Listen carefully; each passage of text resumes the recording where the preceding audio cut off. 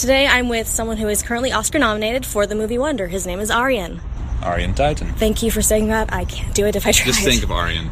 Everybody knows him about it. Yeah, so just what was it like to see that you were nominated? Nerve-wracking, very honored. I was very nervous, and I was very sleepy because, it's like at 5:30 in the morning, but very honored. And I know that you have previously worked with Guillermo del Toro. You created the Pale Man makeup, you just didn't get to apply it. Do you think that in the future you might work with Guillermo? Well, I worked with Guillermo I did that for Pan's Labyrinth. We did that for DDT in Spain. I worked for DDT at the time. The reason why I didn't go on set to apply is because I had a commitment to Paul Verhoeven's Black Book, which was shooting in Holland, and I had a commitment to it, and he called, and I had to leave, and I felt very bad, but, how amazing are David and Monse, so...